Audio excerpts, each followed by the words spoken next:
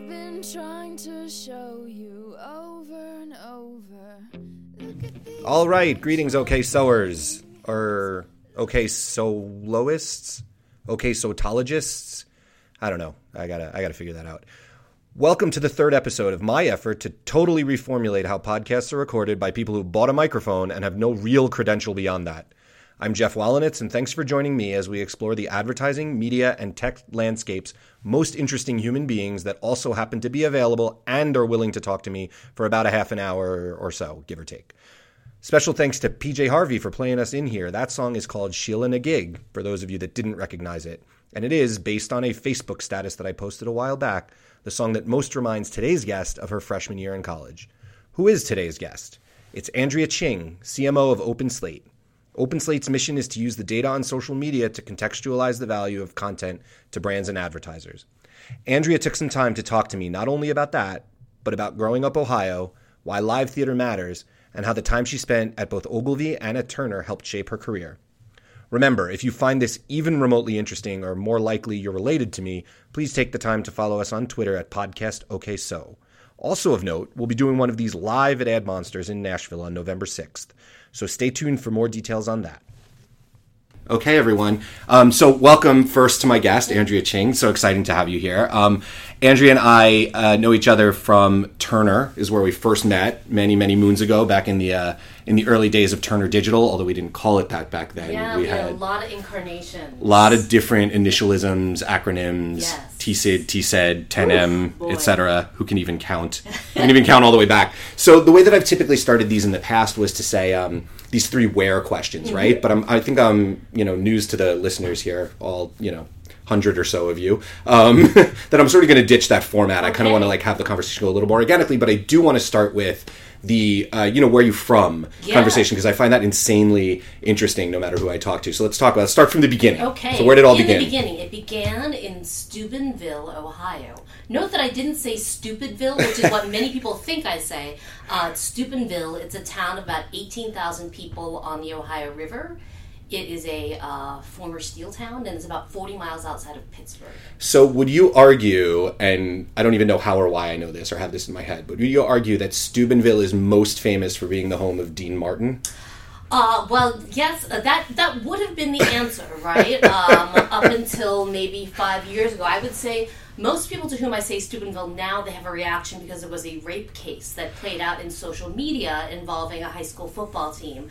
And so I now feel a kinship with the people of Fukushima and 3 Mile Island and many other places where their hometown is known for a very terrible thing. But we do have famous residents, so yes, Dean Martin. How do you know that? I don't know. It is the birthplace of Dean Martin. Jimmy the Greek, I'm making air quotes here, Snyder, of people who watch sports in the 80s. Yeah. And then Tracy Lords, known as Born Nay Norma Kuzma, also passed through Steubenville. That is quite a trio. It's a lot. It is a lot. That is heavy. The burden of that legacy, I think, is very, very heavy. It's massive. And can I also just say, Jeff, not a lot of Asians. There were not a lot of Asians. Right. And especially not a lot of, I'm half Chinese, and dad Chinese. And even now, it's much more common to find the Asian woman and the white guy. Yeah. So, that was, that was a little different. Not a lot of Asians. Yeah. Not a lot of Asian white dudes with the great white prize. I'm just saying. That is one way to put it. That's one way to put it. The best way. Let's call it what it is. It's the best way to put it. Yeah. So what was that like growing up there? So when you were growing up there, I'm guessing Steel Town time was essentially over. Yes. So the town had to sort of, I guess, reinvent itself in some capacity. Yes, so there were still mill jobs, but things were definitely on a downturn. It was a little nuts. It's just, I have never been to any place else like it in the world. I still go back. My parents still live there, so I'm there a few times a year. What'd your folks do? So my dad is a doctor, my mom's a nurse. That's how they met. Oh, that's cute. Right? Super cute. Yeah. So my dad came here from the Philippines to do his medical residency in Cleveland. My mom grew up in rural Kentucky and got a scholarship to nursing school there. So that's how I met Dr. Nurse. Wow. And then he got a job in Ohio. He's a gastroenterologist, so I've known a lot about gut health my entire life. You and my wife can have a long conversation about Very Godot. good. Yes. So yeah, I was nuts. You know, like my mom would take me around town when I was little because she's like, you know, blonde lady, and they'd be like, oh, she adopted one of them orphans from Vietnam. Yeah. I So looked a that, lot more like- Asian than I do now when I was a kid. And so, but people were that out there about something like that. I mean, I guess in a town that's 90+% white, let's say. Yeah, no, there's a pretty large African American population, but there are more Asians now. You know, again, there tended to be like, you know, like the Asians were all the doctors in town. You know, so Yeah, there was that totally. sort of thing. You know, and yeah, I eventually had another Asian girl in my class, Tina Chinnacorn, and we duked it out for like spelling bee rights. Yeah, totally. Science Like, who's the fair. Who's the type A top Asian in this Exactly, class? which Yes. Asian will reign supreme? Right on. So, but you actually, and so you had, I'm assuming, sort of a fairly normal suburban upbringing, but were your parents, because what I know of you is, you know, sort of quintessential New Yorker, you know, sort of super liberal, all those things. So, like, what was your evolution around that? Like, how'd you get from Steubenville, Ohio to Brown, I guess, which is the next step, Yes, right? right. So a crucial thing, I went to boarding school. So I went to a boarding school in Pittsburgh, and that changed the entire trajectory of my life. I just met different people, was exposed to amazing teachers, and just sort of broader horizons than I had kind of immediately around me. I mean, my parents both came very, very far from where they grew up, you know. My mom's the first one who had any sort of secondary education, and, you know, like, so they came a huge way in their lives, and I've gone a shorter distance in my life, but still a distance, you know. But yeah, I think it was going to boarding school kind of changed everything. Can you think of for one, me. like, formative teacher that you had? One that you kind of carried with you all this time? Boy, I don't know if there is just one. I think, like, gosh, music teachers, art teachers, English teachers. I loved all my English teachers. They actually had this thing where, like, you could be student members of the faculty, and so I was a student faculty member for the English department, and I've always loved So this is a books fairly and- progressive boarding school, Yeah, it sounds like. Yeah, I guess, I don't know. I mean, I definitely showed up like a fish out of water. Like, you know, it was like really something, you know. I got there and like I had, you know, it was the 80s. I had like the you know, the claw hair, like the big hair. I had, you know, acid wash jeans and all that. Of course. I mean, got to school, all the girls blew their hair straight. And they didn't carry backpacks, Jeff. They carried their bags, they carried their books in straw bags. oh, come on. And I was like, what? It's over. I'm never What gonna fit world in have I here. landed in? Yes, it was really like, whew. Oh, my God. But yeah, I mean, I just, it was really pretty. I liked reading all the books, and, you know, it was just cool. Yeah. And so from there to Brown. Yeah. And Brown straight to New York? So I did a little detour. I spent some time working in London. So I spent my junior year at Oxford, and I had fallen in love. Oh, that's amazing. I Yeah. had fallen in love.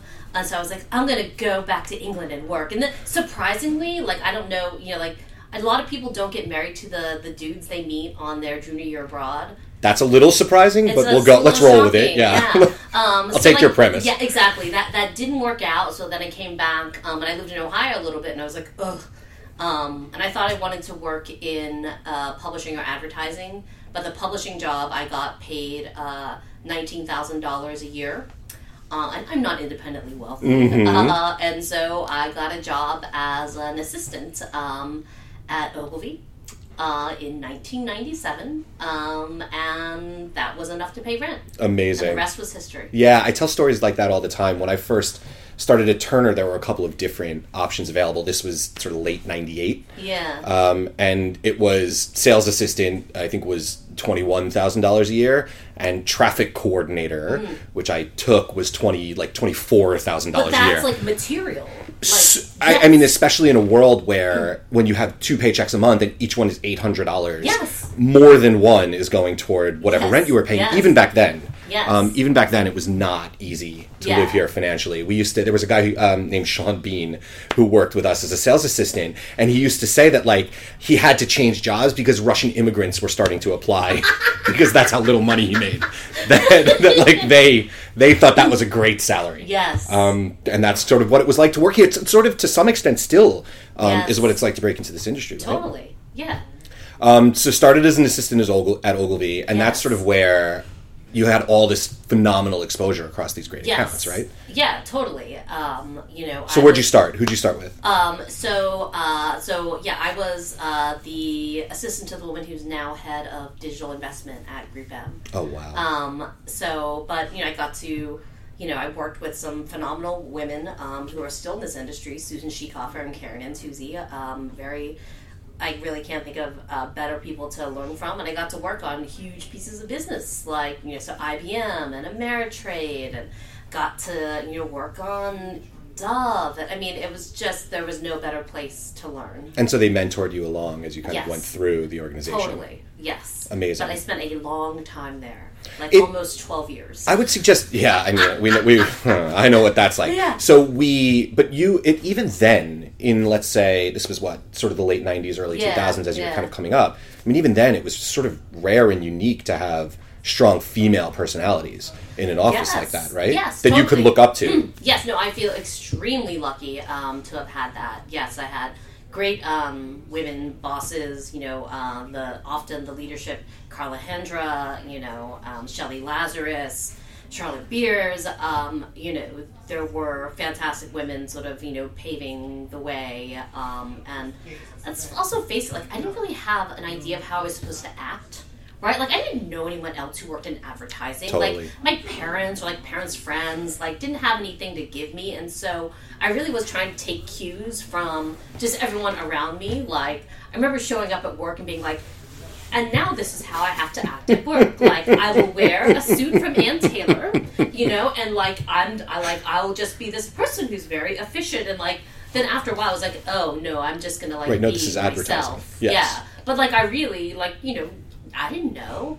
I still struggle with that, finding the right role models and who I should be modeling myself after. It's really tricky. Yeah, well, honestly, and, candidly, especially as sort of a woman in the industry, right? I feel the same way, right? I'm constantly trying to figure out how to calibrate myself when I'm in the office. Do I just, unleash this fabulous personality, or do I... freak flag fly? Totally. Or do I have to tamp it down? Yes. But most I think of the time, my freak flag is fully out there just at way this out there. stage, right? Totally. But that has, I can reel it in when I need to. And everybody always has those stories. It's the one thing that I would tell anyone that sat at my desk at Turner when they first started was, just don't get too drunk at your first holiday party. That is literally the number one piece of advice in advertising. Yes. Outside of that, it's, hey, all things go. I mean, that was so wonderful. I don't know if you've ever read the book, And Then We Came to the End. Yes. The Joshua Ferris book about advertising sort of pre-9/11, right? Of course, yes. But that is a wonderful, I think, representation of what it was like to work in this industry then. Absolutely. No, it's extremely accurate. And it is strange when you look back now, it didn't happen like it, but you can sort of look at 9/11 as been you sort of conflate the disastrous events along with the bust and and everything else, and you sort of have this sort of crazy, hazy, golden era where nothing was really making sense, but you were going with it, and then there was the abrupt decline. It all coalesced around that same time, but I even do think that if you look further back than let's say 97, 96, 95, something like that, the economy was still not great at that time in the 90s. Yes. So it was something that happened about that sort of 5-year period that we're talking about that made it so fabulous an industry to work in. I can't... Were you also at the Double Click Willy Wonka party, Jeff? I was not at that party. There were a few that I was at that blew my mind. Yes. Especially as, again, a person who came in making in the mid-20,000s, trying to scrounge a meal wherever I could get one because I had to save my... Conference room bagels. And 3 times a day because I had to save my money for the beer that I was going to consume on the weekends. That was the only way to do that. So you spent 12 years on the agency side. Yes. 12 golden years, right? 12 great years. Yeah, I really learned a lot. I would say, like, towards the end, I probably stayed longer than maybe was optimal. But when, like, it's your first job, like, I really was like, well, I don't know if I can work anyplace else. Like, which is sort of I felt dumb for feeling that way, but I was like, I don't really, like, what if I can only work here? And, like... Know where the bodies are buried, right? Yes, and I was, like, I was a baby when I started there, you know? So, yeah, I had a lot of emotion tied up in it. But, yeah, I love those years, and I don't think there's a better place to learn. But, yeah, I probably maybe should have considered some other options before the 12-year mark. Right. But it was a fantastic run. And then you get that fateful call from Walker Jacobs. Of course. And so he calls you up and says, you know, I'm putting together this, you know, like, there's this amazing asset here at Turner. They have all these brands that we're going to connect together, you know, for digital, and I want you to come and run integrated marketing. And at that time, I was looking to get out of the agency side. Like, I don't know. You know, I mean, the more senior you get on the agency side, like, for me, the more senior I got, the less I liked the work. Right? Like, that's interesting. I loved doing the strategy and coming up with the ideas, presenting the ideas. And as I got more senior and was more into, like, running accounts in the business, I was just, like, writing scopes of work, then revising the scopes of work. And I was like, I didn't, you know, I've just never been that good at account management type of work, right? So I just saw that, like, oh God, like, I was just getting squeezed. Like, you know, the clients had the brands, the publishers and media companies had the audience and their assets, and, like, as an agency, you're in the middle, sort of scrambling to provide value. So for you, it was either, I mean, essentially what I'm hearing you say is it was either go in-house at a brand and really direct their marketing strategy, or go to the media company and find the content. Yeah, and I was really interested in being at a cable company because I wanted to learn video, and I liked having a dual revenue stream. Yes, that's what they talk about, isn't it? Yes, I get is. half of my revenue from affiliate sales, and I get half of my revenue from ad sales. Yes. So that was great. But yeah, I also showed up there being like, I'm not sure I know how to do this. Like, I'm going to try my best, you know? Right, totally. And I remember actually, and this is going to connect the agency to when you started at Turner and when we met, but I remember sort of right when you started at Turner was when you got married, right? So you and Ben had been dating for however long, and you sort of got married, and that was like the... Everything all at once. That's right, which like is my life. It's only one way to do it. Yes. Yeah. But yeah, I think I worked at Turner for like 8 days, then got married and went on a honeymoon, and then came back. Totally. Which was pretty perfect because I had an excuse for, like, not remembering people's names. Like, hi, yeah, I met you, but that was in the before time. Like, that was before I went off to my honeymoon and took care of everything. So, and this is one thing that when we were prepping for this that I had on my list of things I wanted to talk to you about, because I always think of, so Ben, Chief Digital Officer, is OMD? Is that what he is? He's Chief Investment Officer. Chief Investment Officer. Yes, at OMD. At OMD, right. So he's this gigantic job, and you have this really fantastic job. You had a great job at Turner, obviously, and you know, your CMO here at Open Slate, and we'll get to that in a second. Yeah. But like, so you guys are both sort of very high-powered folks in your respective industries. Like, what is Thanksgiving like in your house? Like, well, let me ask that a little bit less flippantly. Yeah. How good are you at separating what it is you do during the day versus what it is that you do at home with your kids and in your life? We talk about work very, very little. You know, I mean, it comes up, obviously, you know, you ask how the other person's day is, right? And I definitely had to learn at some point, and you could ask Ben on a future podcast how good I am at this. But I'm going to hold him to that. Or at least I'll hold you to that. Yes. You know, it's like if he's describing, you know, something, a challenge or something that happened during the day, and like I have to think, like, does he want me to just listen or actually to provide advice and feedback? Because I have thoughts, you know, don't we all? on many of these things, and most of the time it's not the time for consultative feedback. You know, it's just the listening time, but sometimes it is, right? But I mean, we don't really talk about work. That's probably a good thing, right? For the most part. Yeah, I think so. You know, I think that's part of, I think, what drew us together is, like, we met at the iMedia Summit. Oh, that's so funny. In Palm Springs in December of 2005.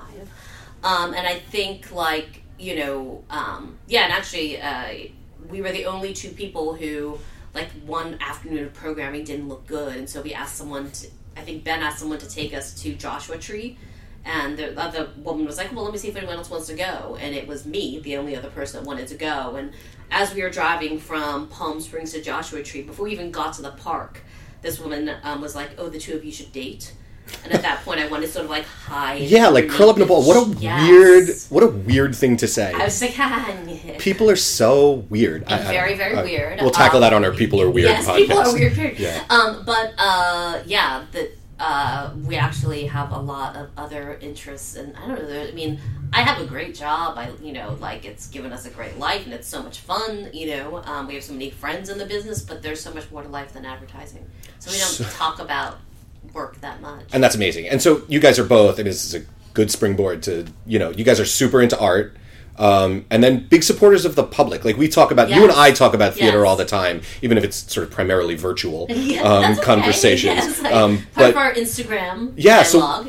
And you guys, theater all this. What is it that's appealing to you? Because I know you're sort of a big supporter of the public generally. So what's appealing to you about that as a medium for expression? I never used to be that into live theater. Actually, like, Ben was really into it when we met, and I remember being like, what? Like, this guy's really into theater. Like, what's that about?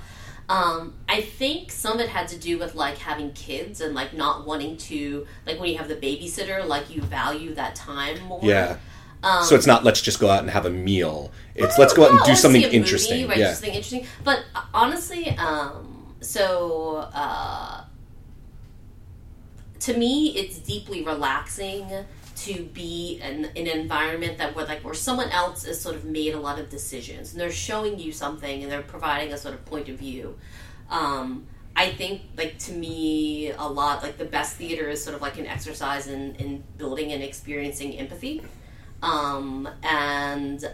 It's just nice to be totally immersed in someone else's world, and sort of see what that experience is, and all the different ways they can realize that.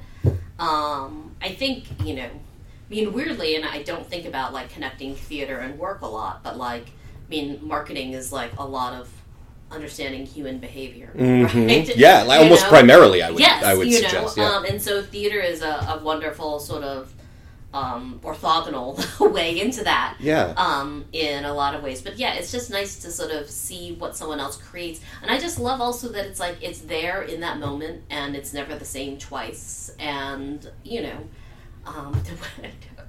I feel like I'm writing brief now. Like, I value real experience. I value experiences over the things, Jeff. Well, it's so funny too, because when I talked to Mike Lawler in the last podcast, one of the things that he said that he loves, this is why this is interesting to me. One of the things that he said he loves about going to a restaurant is that every time you go, theoretically the meal you're having, the physical food comes out of the kitchen the same. That's what's like the operational challenge of running a restaurant. But what's really interesting about theater is that it's actually not. It's manifestly not. Almost by definition, it's a totally different experience regardless of when you go. Because I know people who've seen shows that I've seen that come out of it going, I was completely wowed. The Great Comet is a really good example of that. And I was completely not. And so that's really, really interesting. That's a really good point. Plus it's fun. And I think some of it is also, like, I love New York as only a girl from small town Ohio can. That's right. Theater, art, food, music, all the things. Like, you're gonna drag me out of here. Yeah, it's that Woody Allen Manhattan intro, sort of writ very, very large in real life, right? Yes, absolutely. Thinking whatever you want about Woody Allen and what was ever in the news about him today, right? It's still my town. It's still my town. This was his town. So you get married. Yes. You get a call from Walker. You start a new job. Yes. And now you're like, all right, where do I even begin to tackle this? So in the easiest way that you possibly can, talk about your experience at Turner and what was sort of interesting and maybe not so interesting about that. So it was ever changing, right? We kept constantly. So, like, constant. I think, like, the term I would use to talk to my team about it, like, to get everyone to calm down. Yeah. Like, well, we're living through a period of rich change, right? I'd be like, what am I saying? But it's true, like, so some of it was just projecting calm, right? Because, like, everything was constantly going bananas all the time. New opportunities, new things we would pitch and win, new structures. That was also a really interesting blend of, like, I inherited a large existing team. Yes. And that was something new for me, and sort of figuring out how best to do that, right? Which was not like, hey, there's a new sheriff, and, like, Totally. has that ever worked out? Never. No. Like Maybe in, like, Roadhouse. Yes. Yeah. But yeah, it's sort of figuring out, there were amazing people at Turner, but yeah, we had to figure out some tricky things.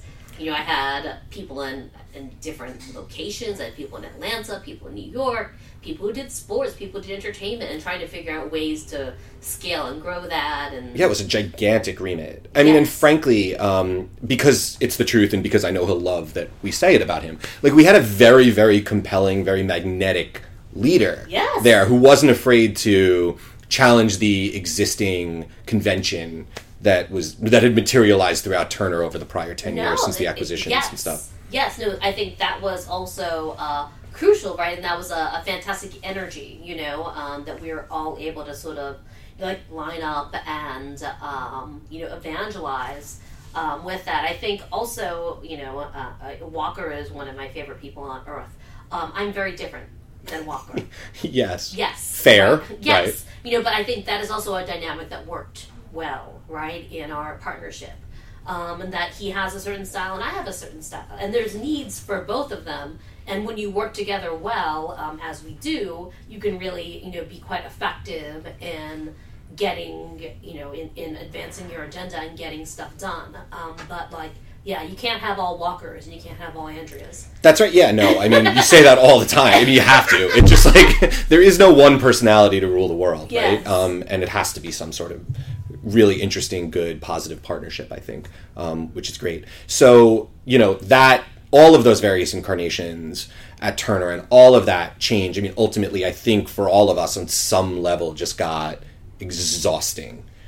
Yes, it did. And yeah, and listen, I love that time there. I love those properties, especially towards the end of my tenure. I finally got to work on CNN, which is like a brand that I loved so much, and coming up into an election cycle, and I mean, it was really, really thrilling.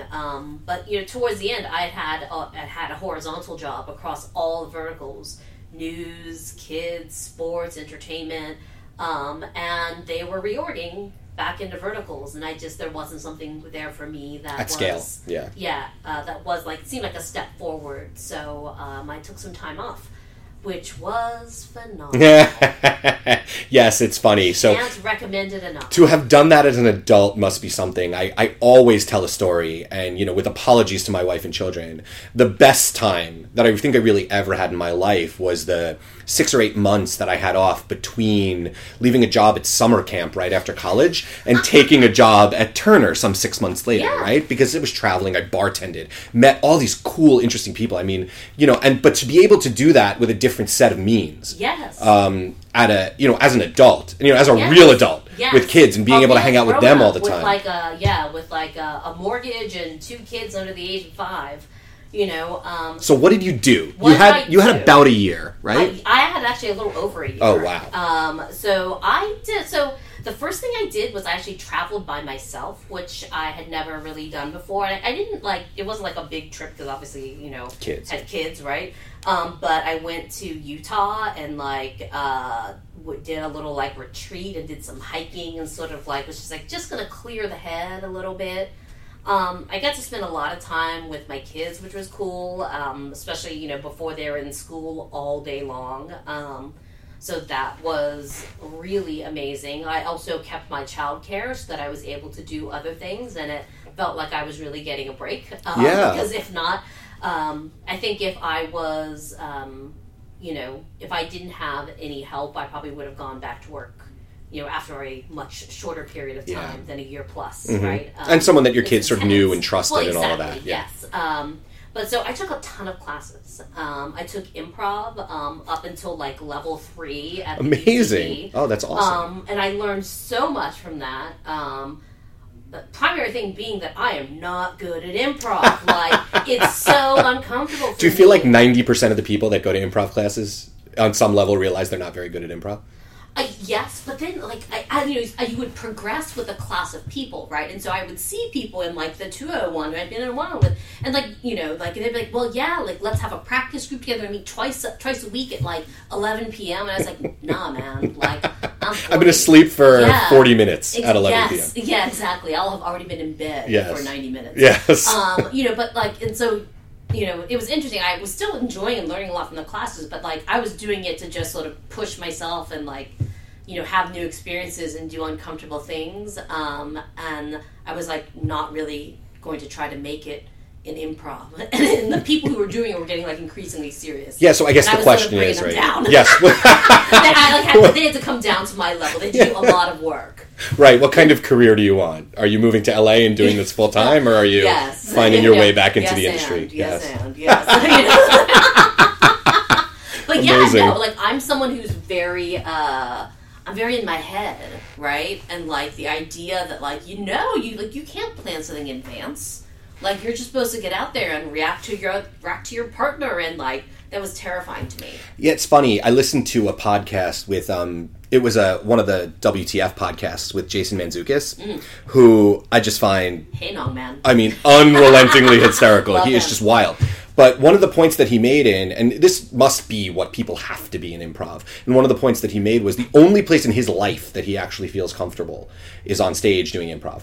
It's just the opposite of probably how I would feel on stage doing that, which I've never done, but... I mean, it was very, very interesting and fun, deeply uncomfortable for me. But, I mean, I could never quite achieve this because I'm, like, an anxious person.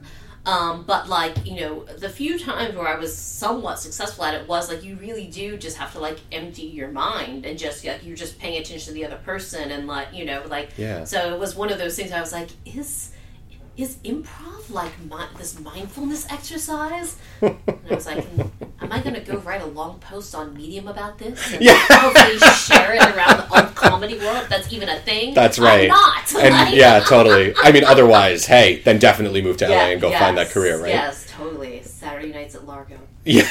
But no, so I did a lot of things like that. I mean, that's great. It's honestly amazing. It's an opportunity that you so rarely get to have in life, and it's sort of just worth it. I mean, like, occasionally you change jobs and you have a month or something, and that feels like exhaustive, right? Like, you got, I had 3 weeks without my wife and kids. I was working, but I had 3 weeks without my wife and kids over the summer. I played golf a couple of times, and I was like, this is the best thing that has ever happened to me. I mean, miss you guys, but like, I just played golf twice for the first time in I don't know how long. Yeah, like, I got very into flywheel. Yeah, it's ride or die. I mean, that's the only way to go. Yes, totally. And there was a lot of...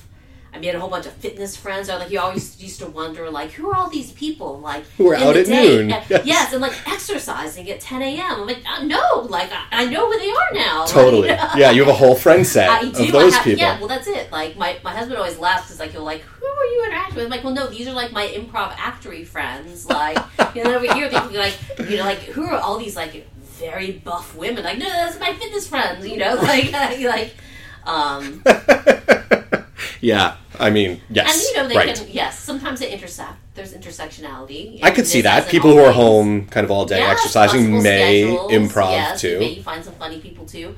But, yeah, I just tried to do a lot of stuff that I didn't get to do. I read a lot of books, hung out with my kids. I saw so much theater. Yeah, I mean, that's the time to do it, right? Yes. So, I'm going to put you on the spot here. Yeah. Give me the open slate elevator pitch. Sure. What's the 30-second rundown on what you guys do here? Totally. So we think about the nature and quality of content, right? So for years and years, advancements in advertising have been about audience. And how do I get to that person, with as much detail and as limited waste as possible, leveraging data and programmatic and all these wonderful things, which is very, very valuable. But what that tends to do is make people forget about content and context and the where of where your ad is running. And so we think a lot about where your ad runs and how that impacts your message and your performance. So one of the things that's resulted in is us having solutions for brand safety on YouTube, which has been a little bit of a hot topic over the past year. Just a little bit? Just a little bit of a hot topic. So yeah, we're able to help advertisers avoid content that they find unsafe or unsuitable, and then find more of the content that they really want to be around. And so what was sort of most appealing about that to you as somebody who sort of worked here? Was it Mike? I mean, he seems like a great guy, really strong leader. Yeah. Well, definitely there's some of that, right? Like Mike Henry, our CEO, I've known him for 20 years. I used to buy banner ads for... He used to work at the Wall Street Journal, so I bought a lot of banner ads for IBM from him back in the day. And our president, Brian Quinn, is someone else who I've known for about that long, and Carlos Restrepo. I mean, so I really have known these folks for a very long time, which is a huge part of the appeal. I guess, actually, as I was leaving Turner, there was talk more about, they were sort of building up their data practice and their data products. And I just wanted to learn that part of the business. So, I don't know, I think it was the intersection of it was data relating to video and social video in particular, and that was an interesting problem to me. I was also very interested in working at a startup. Like, I'd only ever worked at massive companies. Yeah. And I thought a lot about what my next move was going to be after taking time off, and I wanted to be someplace where I could have real impact on the business. So that was sort of pointing me towards a startup. But yeah, I also like that it was data, but it's data about content, because I have always been a content person, right? Like, that is just what moves me. And that was a big part of the value prop. That was a big part of Walker's value prop, right? Was that, he always, I talk about this all the time, actually, was the fallacy of limitless supply. Yes. Right? That, supply is only as good as the supplier. And so that's a lot, it sounds like, of what you guys are working on here. Well, that's it. Certainly when you're YouTube or Facebook Watch or, your value prop is you need to be the platform for the world's content. And everyone needs to have the promise of becoming that sort of breakout creator or, being able to monetize this cool stuff that you're creating. But I would say, for a marketer, you don't actually need to support every creator out there. There's a different criteria for what your brand wants than what YouTube thinks. Well, especially on a social site, right? Well, especially once it leaves your O&O and you sort of lose control of the distribution. Well, and that's it. But that's where it all is. That's the other thing that's just been incredible is that there is actually scarcity of inventory at a Turner or an NBC. Like there is you can't get enough of that, the premium stuff that people sells at a really high CPM, but all the viewership, especially if you want if you want people in a video environment with a video ad, it's pretty much all on YouTube. That's the biggest struggle. You buy your Hulu, there's other places you go, but the vast majority of usage is just there. Yeah, people are watching it. I mean, I would suggest over the top somehow. Yes. A lot of it on YouTube. Yes. Hulu, on your Roku device. Yes. All of your native stuff like that. But once it leaves O&O. Yeah, and once it leaves O&O, and there's just the usage is just massively insane, and it is so different from television. It's so different from what most people think of as video content. And there is some of it that is really premium and a great place to advertise.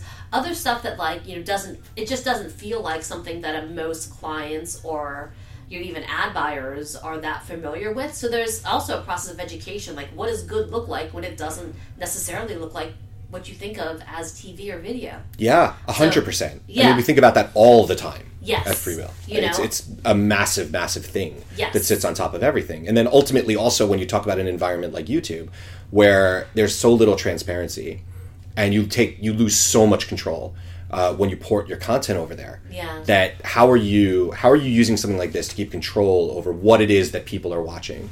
Well, yeah, so there are different different varieties of control based on what product you're buying. Mm-hmm. So if you're transacting in the auction, YouTube has always told you exactly where your ad ran. But when the average $100,000 ad buy runs on around 250,000 videos. Mm-hmm. So if you really want to say, okay, where did my ad get? Like, imagine getting an Excel spreadsheet that has like alphanumerics and it's like 250,000 lines. Oh, like, forget it. So the data was there. Yeah. It's not like they didn't give it to you, but it's such granularity that it was opaque. Mm-hmm. So Forest that's for the trees. Yeah. Yes, exactly. So we have software that understands, okay, what are the attributes of all those videos, and data that correlates that. So the channel is, okay, well, you ran on a video that was about dogs and holidays. Is that really where you want your video? Maybe it is. Might be. It absolutely might be. Like that actually. That Maybe if you're milk milk-bone, right? That could be it could be a great place. It is. We see all sorts of interesting things. But yeah, music for pets is a large category. Music for pets. Music for pets, yeah. Music for your stressed out Potbelly Pig. That's amazing. Was a recent top performer. There are some really also, like, every once in a while my son will fall down a YouTube hole. And he winds up in this area, and I don't know how he gets there. I don't know what it is. He winds up in this area where it is, I'm not kidding, it's adults unwrapping like toys, yes, and then playing with them. Yes. And that's the entire genre. Yes. And it is transfixing. That is a massive genre. Quite often the adults have fancy nail art. No, my daughter watches it too. I have a 5-year-old daughter. She watches grown-ups play with whatever, Shopkins. I can't decide whether I find it incredibly creepy or ingenious guerrilla marketing. It's probably both. I guess everything is. Yes, it's on a spectrum there. I mean, I don't know. I know my daughter finds it extremely addictive. I limit how much she gets to watch. You have to. Yeah. Yes, and you. I hope you have YouTube Kids. I do have YouTube Kids, which makes it a little bit easier, but they still find their way out. I know. I agree. How. There is a ton of that, and and look at the viewership on it. Sometimes it's massive. Millions and millions and millions massive. of views. Yes, it is unbelievable. Catnip.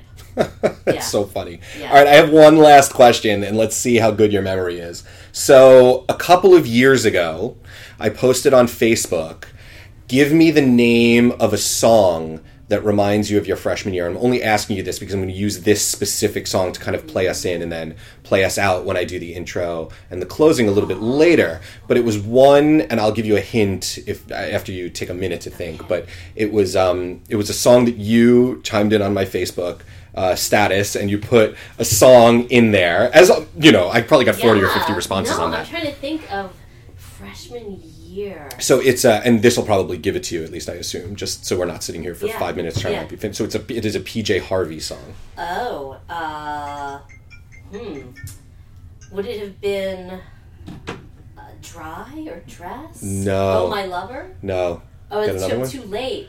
Yeah. Maybe from like the 4-track demos. Yeah, I think it's Sheila Na Gig. Sheila Na Gig is the one that you put out there. So that's I love PJ Harvey. Well, who doesn't? But that will play us in and play us out. That's and fantastic. Thank you for taking the time to sit down, especially especially in the middle of the workday. I know that's always hard, Anytime. but I appreciate it. Thank you so much. And that's the show for today. Thanks again to Andrea Ching for sitting down to chat with me. That was a lot of fun. You can follow us on Twitter at PodcastOKSo. And right now, you can listen to PJ Harvey take us home with a bit more of Sheila Na Gig. Thanks as always for joining us on OK So.